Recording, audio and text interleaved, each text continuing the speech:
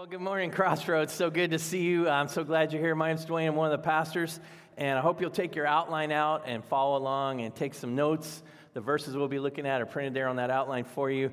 And today we're going to look at a very dangerous lie that has serious consequences.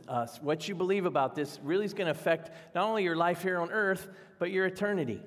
Now, in the Bible, there's something called the unpardonable sin, and people argue over what that is. I think it's when you reject Christ. That's basically the one thing. If you reject Christ and you never receive Him, you can't be forgiven for that. But in our culture today, I would argue that we have an unpardonable sin in our culture today, and it's basically the idea that, hey, whatever works for you, that's good for you. Who am I to tell you? And don't tell me what's good for me. As long as we're not hurting anybody, it doesn't matter, right? And if you violate, you cross that line, man, you can wind up on some people's hate lists. It's a strong cultural value. It doesn't matter what you do as long as you're not hurting anyone else. And I'm not sure about you, but I don't want to look to the culture for my authority. I look to the Bible. What does God say? Our church, we try our best to look to the Bible and say, what does God say for our lives today? And in Proverbs, Solomon said this. He said, there is a way that seems right to a man, but its end is the way to death. He says there's a way that human beings, that people, that you and I, we rationalize. We think the way we look at it is right, but we need to look at what God says because we can deceive ourselves. I remember a few years ago, we had these neighbors, and we were trying to share Christ with them, and we wound up developing a little bit of a friendship, but I always tried not to talk about Jesus or the church with this lady because she was very anti-Christianity. She just would but she would always work the conversation. She'd almost wanted to have an argument with me. And I would try my best just to, I just want to build a friendship, love on them. And one time we're having dinner at their house, and they were talking about how do you Christ followers, how in the world do you look back to this book that was written thousands of years ago to guide your life today? And they went to the Church of Scientology or Christian Scientists or something like that. So instead of trying to answer the question, I said, well, how do you guys decide what's right and wrong at your church? How do you figure out what's right or wrong? And they said, well, God's given us all a mind. And each one of us has to figure out for ourselves what's right and wrong. And I said, well, what happens when you guys don't agree? You have different opinions. Well, we hash that out. But I said, that's very difficult to me. How do you figure that out? Your mind can deceive you. My wife and I, we have some TV shows we like to watch, and we're really enjoying this show called God Friended Me. Now, we're not watching it for the theology, okay? What we like about the show is people are genuinely caring and warm and nice. They do good things for other people. It's not too cheesy, because most of the other shows I watch, people die, okay? People get hurt. So this is kind of our nice show. And this past week, the pastor's girlfriend, he's a widower, the pastor's girlfriend told him, just follow your heart. You can never go wrong if you follow your heart. Oh my gosh. You know how many bad things have happened because people have followed their heart? How many marriages have been destroyed? How many families have been ruined? How many bad things have happened because people followed their heart? And the Bible talks about that too. It says your mind can deceive you, but also your heart. Look at what the Bible says in Jeremiah. The heart is deceitful above all things. In fact, I'd encourage you to underline that phrase. You can't trust your own heart. I can't trust my heart because I know I've rationalized some things in the past. They felt right, but they were sure wrong, and I paid for it. The heart is deceitful above all things and desperately sick. Who can understand it? Truth is, we all have a heart condition.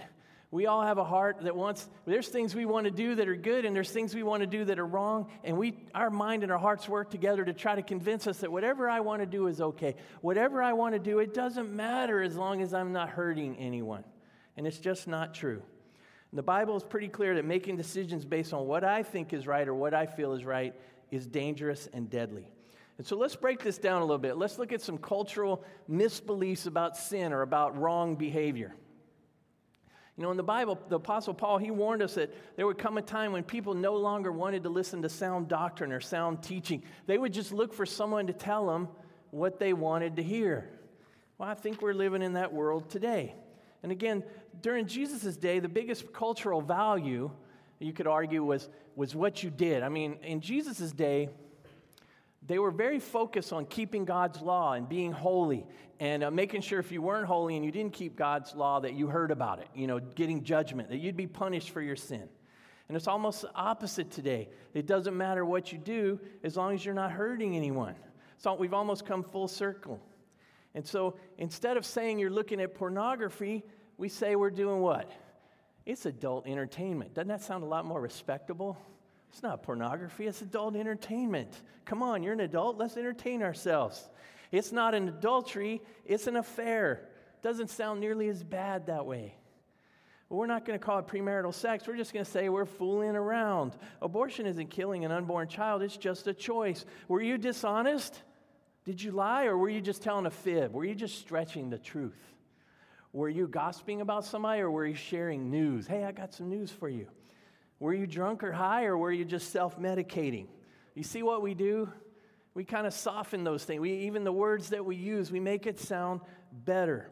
And so I want to look at 3 cultural misbeliefs that kind of break this down for us. And the first is we kind of live with this attitude or idea that I'm not really a bad person.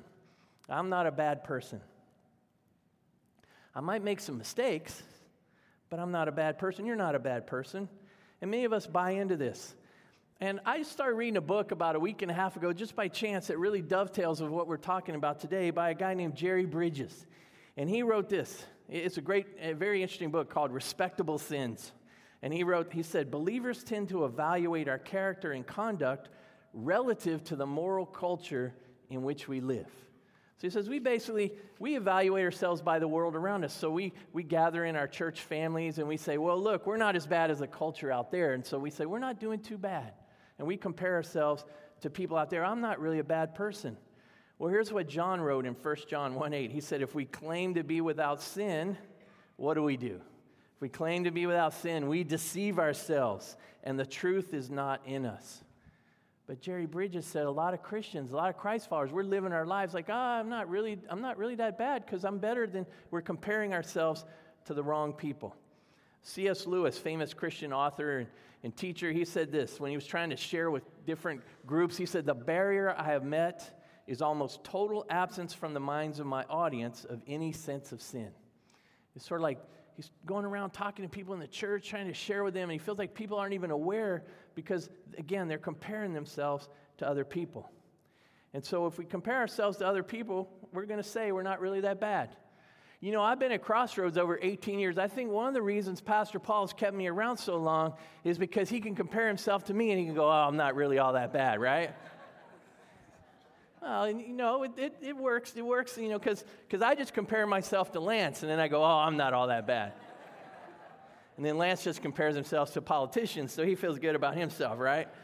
And so, we compare ourselves to others, and other people aren't the standard to which God compares us. God compares us to His standard. And when we come before God and we try to feel like, man, I'm all this, I'm a good person, you know what the Bible says about you and me? In Isaiah, it says, we are all infected and impure with sin. When we display our righteous deeds, they are nothing but filthy rags. Man, pretty blunt. Let's think about it this way. How many of you have ever told a lie? Raise your hands. All right, if you see anybody not raising their hand, just go ahead and point at them. You can call liar, liar. We've all told a lie, right? How many of you ever stolen anything? Raise your hand. I've stolen something in my life. Not proud of that. It's another story. Okay, how many of you have ever looked lustfully at someone? Oh, now I see some hesitation. Oh, my wife's here. I don't know. Do I be honest or do I risk the consequences, right? How many of you ever gotten mad in traffic and you got so mad you cut somebody off or you cursed them under your breath or you even shared the California bird with them? You state bird, right? And you're okay. So work with me here. If you've told a lie, you're what? You're a liar. If you've stolen something, you're a thief. If you cut someone off or flipped them off or cursed them under your breath, you're a road rager. And if you've lusted for someone, Jesus said, like in your heart, it's the same thing, like in your heart, your intentions, you've committed adultery. So you're a lying, thieving, road raging adulterer. Aren't you glad you came to church today? Yeah, let's all go home now. We feel good. Well, let's put it another way, okay? Just if you're still not convinced that you still think, I'm a pretty good person. let's say that you only sin 3 times a day. I mean, maybe you don't sin that much. I do.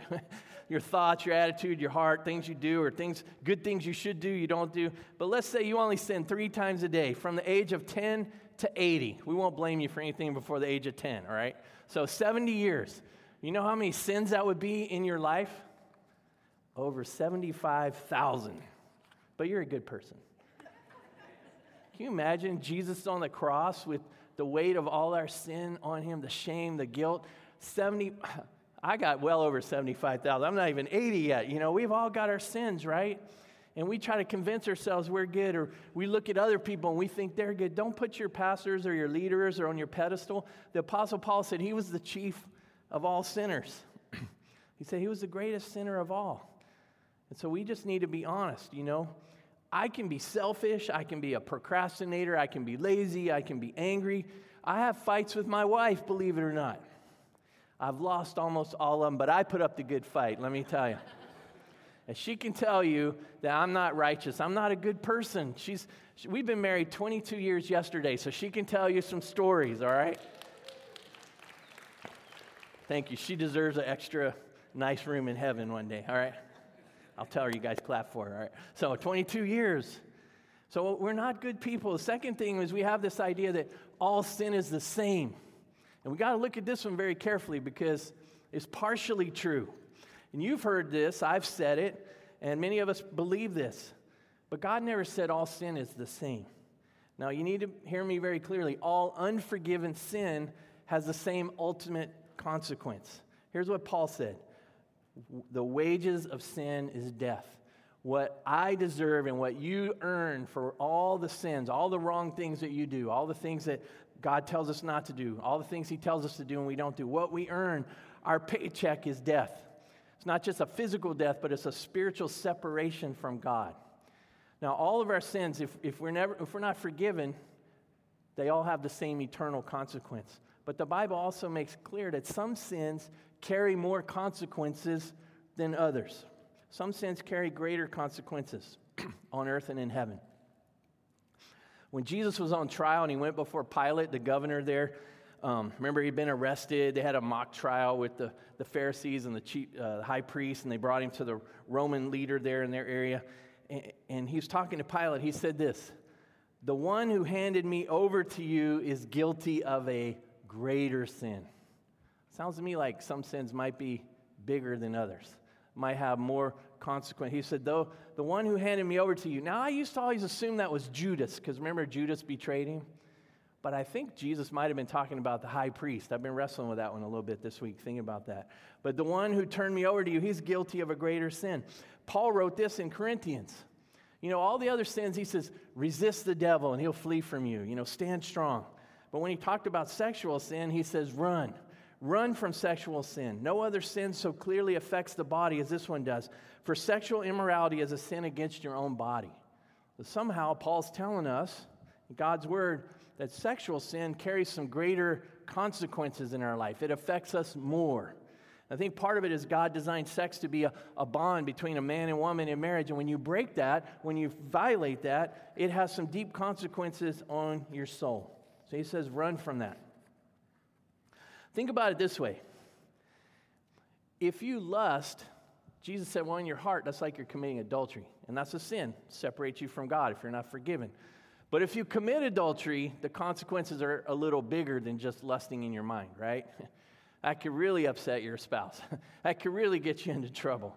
And so there's a difference, the consequences. They're equal in terms of that, their sin, they separate us from God, but they have greater consequences. And so our sins, what we do, it does matter, and it affects us or influences us in 3 areas of life. First, I want you to write down our consequences on earth. Our consequences on earth.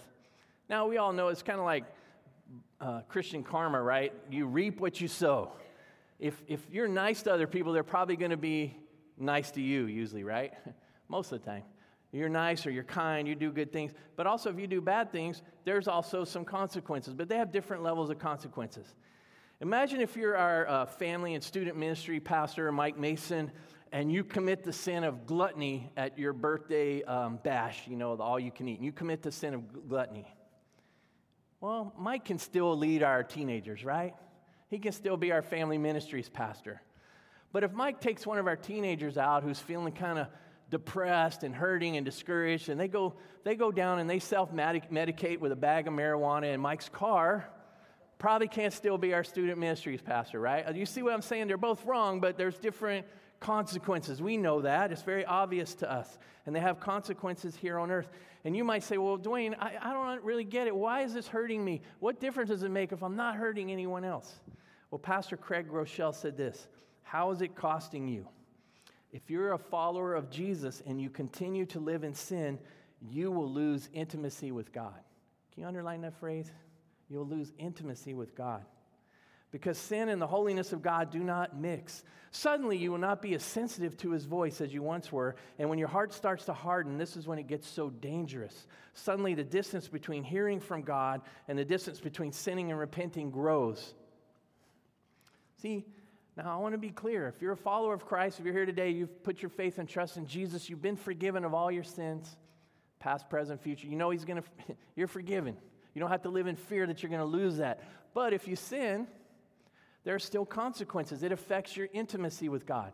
Let me put it this way. I love my father. Let's say that my dad and I, for whatever reason, we get into some stupid argument and we say some really nasty things to each other. We just go off. How could you say it? How could you do it? Well, we might not even be speaking to each other. Now, this has never happened. I'm just saying, suppose. And we might not even be speaking to each other. Is he still my father?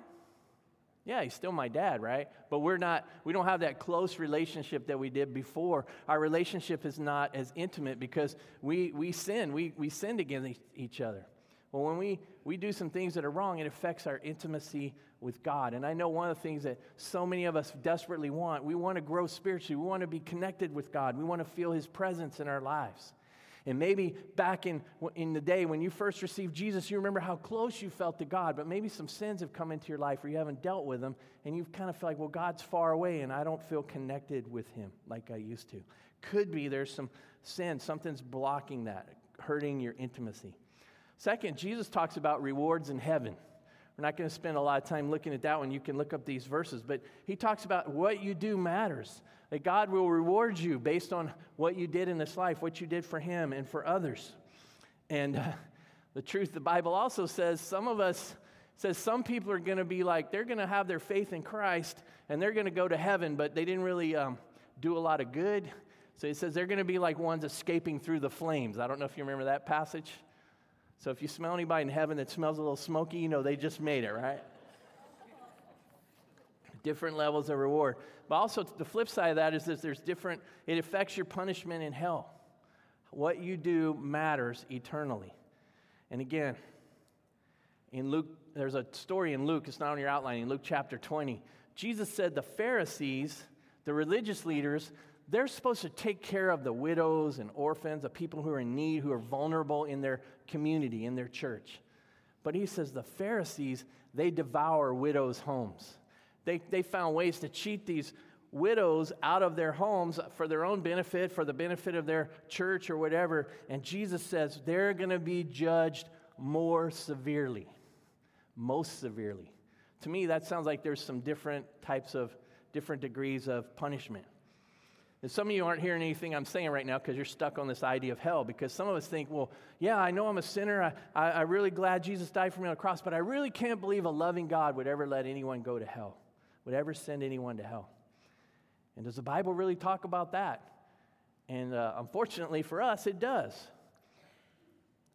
And it's not that God would send someone to hell. He gives us the freedom to choose whether or not we're going to accept his forgiveness or whether we're going to reject him and live life on our own. And that's what hell is separation from God.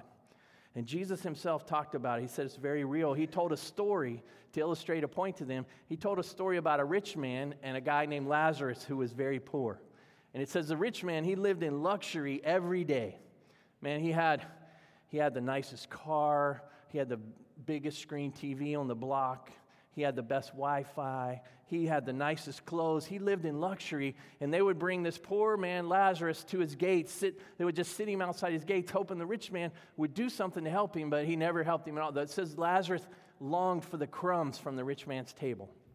And Lazarus had all these terrible sores, and it says Jesus said the dogs would come and lick his sores. Gross, right?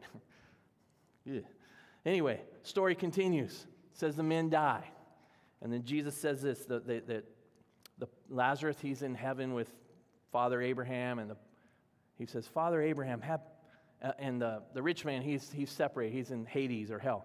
So he says, the rich man says across the way to Father Abraham, he says, have pity on me and send Lazarus to dip the tip of his finger in water and cool my tongue because I am in agony in this fire. Now, I've had people ask me, is hell really a fire? I don't know. That's a really good question. I've wondered that too, because are the streets of heaven really paved with real gold? I don't know.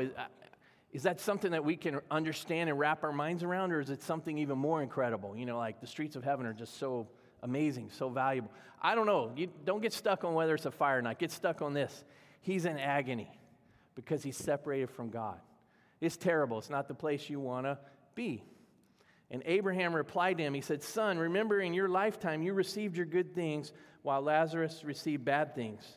But now he is comforted here and you are in agony. And besides all this, between us and you, a great chasm has been set in place so that those who want to go from here to you cannot, nor can anyone cross over from there to us. What you do matters. What you do with Jesus matters. What you do with your life and your actions and your choices, it matters. And man, there's no purgatory. There's no going in between, back and forth.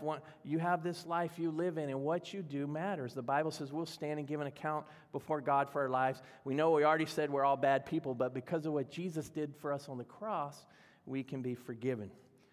And so how we live, all sin is not the same. All sin ultimately separates us from God, but there's different consequences and different levels of consequences. And the third lie that we believe kind of connected with this, and this one's really bad, especially for some people in the church believe this. They say, it doesn't matter what I do because God will forgive me anyway. Like, I put my faith in Jesus. I believe in him. He forgave me for what I did. He's forgiven me today, and he'll forgive me for everything I'm going to do. Because when you receive Christ in your life, the Bible says you're adopted into God's family. You can't lose that relationship. So it doesn't matter what I do now. I'm forgiven. I've got like a free ticket. I can do whatever I want. And here's what Paul wrote in Romans. He said, should we keep on sinning so that God can show us more and more of his wonderful grace?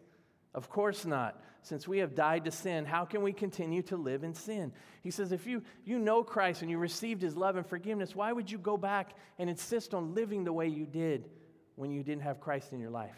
When it hurts your relationship with God, it hurts your relationships with others, and it hurts you. And not only that, it hurts your witness. When you talk to people outside the church, maybe you've tried to invite someone to church or ask them what they believe, and I know you've probably run into this. I've run into it many times. They often say, why should I go to church? Those people are no different than anybody else. And so that's what happens, man. Your life, your choices affect not only you, but they start to affect other people. Now, we're not going to be perfect, don't get me wrong, but this is when you kind of excuse a sin in your life because you say, I'm already forgiven. I can do whatever I want.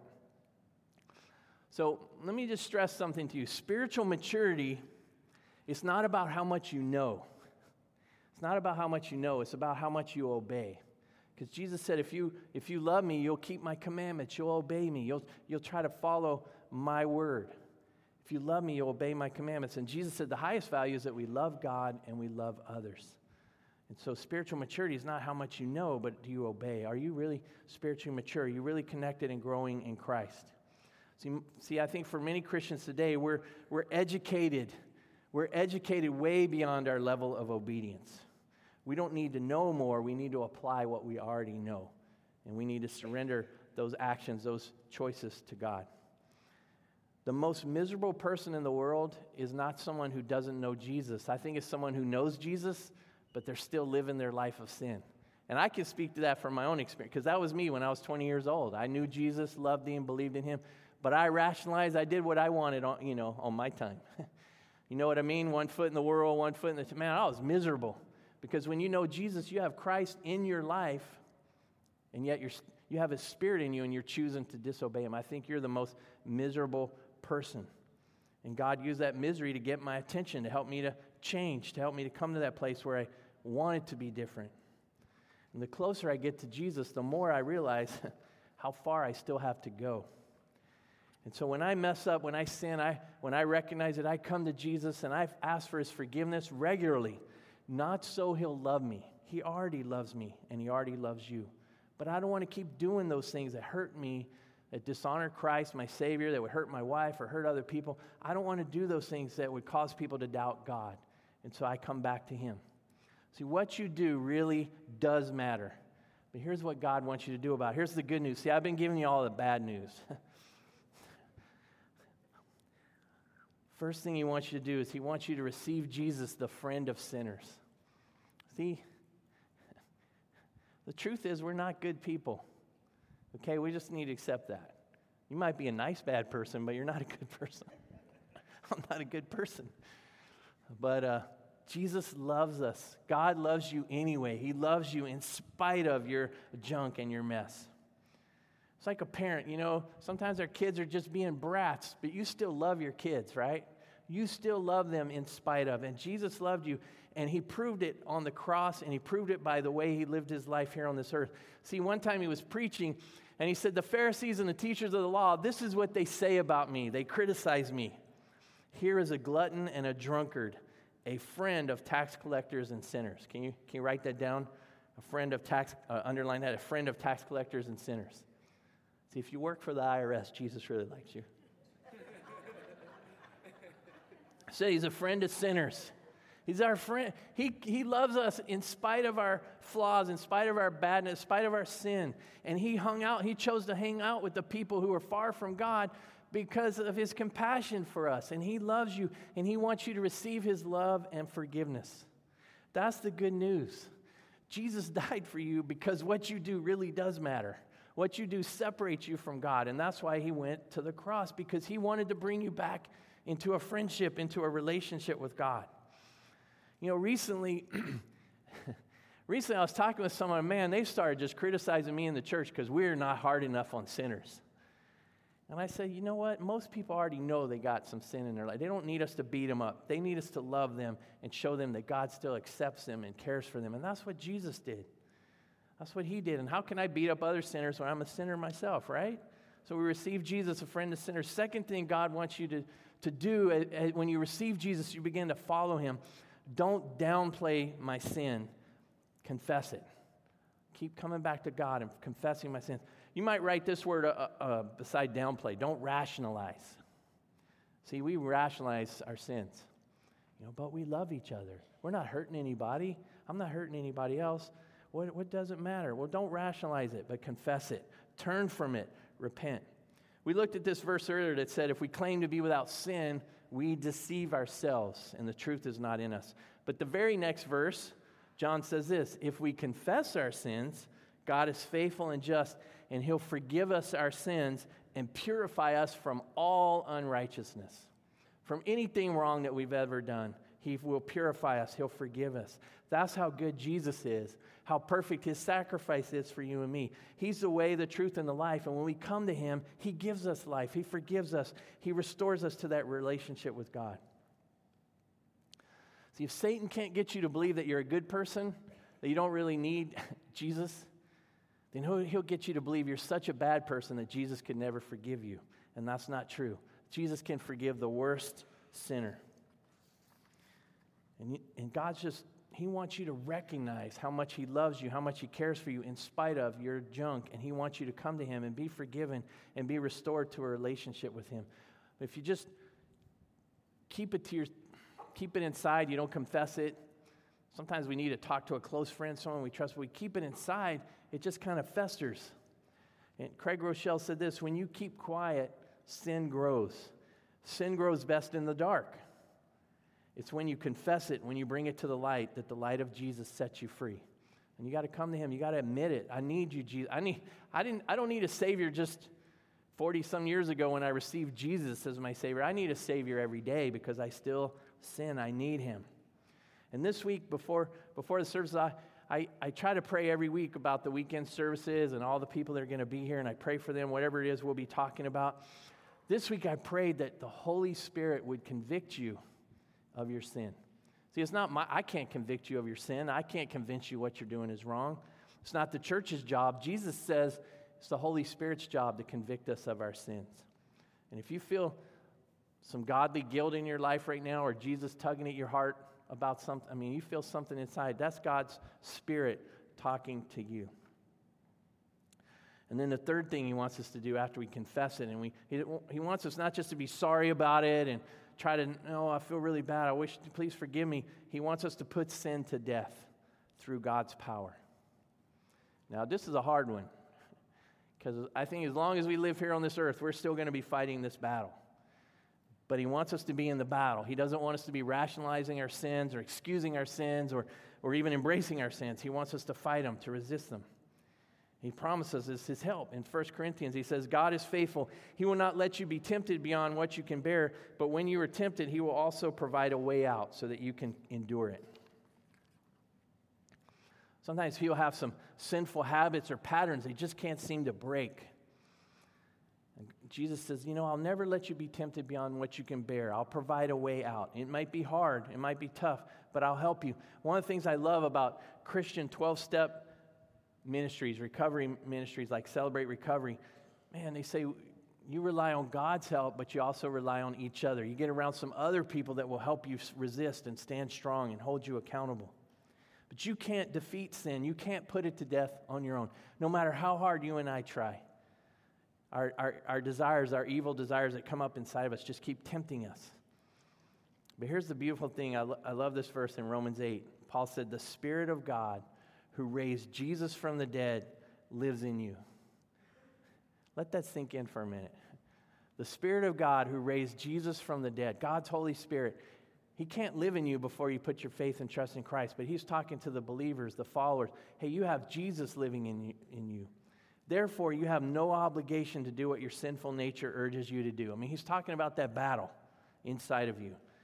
But he said, if you live by its dictates, you will die. But if through the power of the Spirit, you put to death the deeds of your sinful nature, you will live. Can you underline two things there in that last sentence, or circle these? The power of the Spirit and you. God will never force you to obey him. You have to decide, I want to turn away from these sins. I want to fight them. I want to beat them. I want to put them to death. So you have to make that choice. You come to God. It's like surrendering. We say surrendering to God as your Lord or your master, your leader. But you need help. And that's why I had you circle the power of the Spirit. When you surrender, God will help you. When you surrender, then God works with you. You cooperate with him. You don't have the power. You just have to make the decision. You have to allow him to work in your life. And so together, you depend on God, his leadership, his power, when you open up and say, God, help me with this sin in my life. So I'm going to ask you right now if you bow your heads for just a moment. Just take a moment, no moving around. I want you to just reflect. Maybe you're here and you just sense God's really speaking to you about something in your life. Something that's been going on in your life for a while. It's been holding you back. It's been hurting your intimacy with God. And maybe you just sense God's talking to you right now. And I just want to encourage you, if there's something in your life, just confess it to God, admit it, and ask him to help you to fight it and put it to death. And maybe someone's here today, you've never opened up to your life to Jesus for the first time, but today you just feel like, man, God's tugging on your heart. He's speaking to you. He's convicting you. Something's going on inside. Just the best you know how. Just say, Jesus, come into my life and forgive me. Forgive me and help me. Help me to turn from my sin and help me to follow you. Heavenly Father, I pray by your Spirit right now, your Holy Spirit, by your power, you'll speak to each one of us because we all still struggle with sin. God, search our hearts. Show us any areas in our life that we're rationalizing or excusing. God, show us any wicked way in us and give us the heart, the will, the desire to obey you and to turn from it. And God, I pray that your power would work in us and help change us. It might be a lifelong battle. It might not be overnight, but God, help us begin to win some battles. And Lord, for anyone here today that just sensing that they're separated from you, they never had that relationship, they never received your forgiveness, God, I pray that you help them to understand how desperately you love them. That Jesus wants to be their friend, that he's a friend of tax collectors and sinners, that he loves us. He came and died for us so we could have a relationship with him. God, I pray that you just help them to have the answer their questions, help them have the courage to open up and let their life be changed forever. In Christ's name we pray. Amen.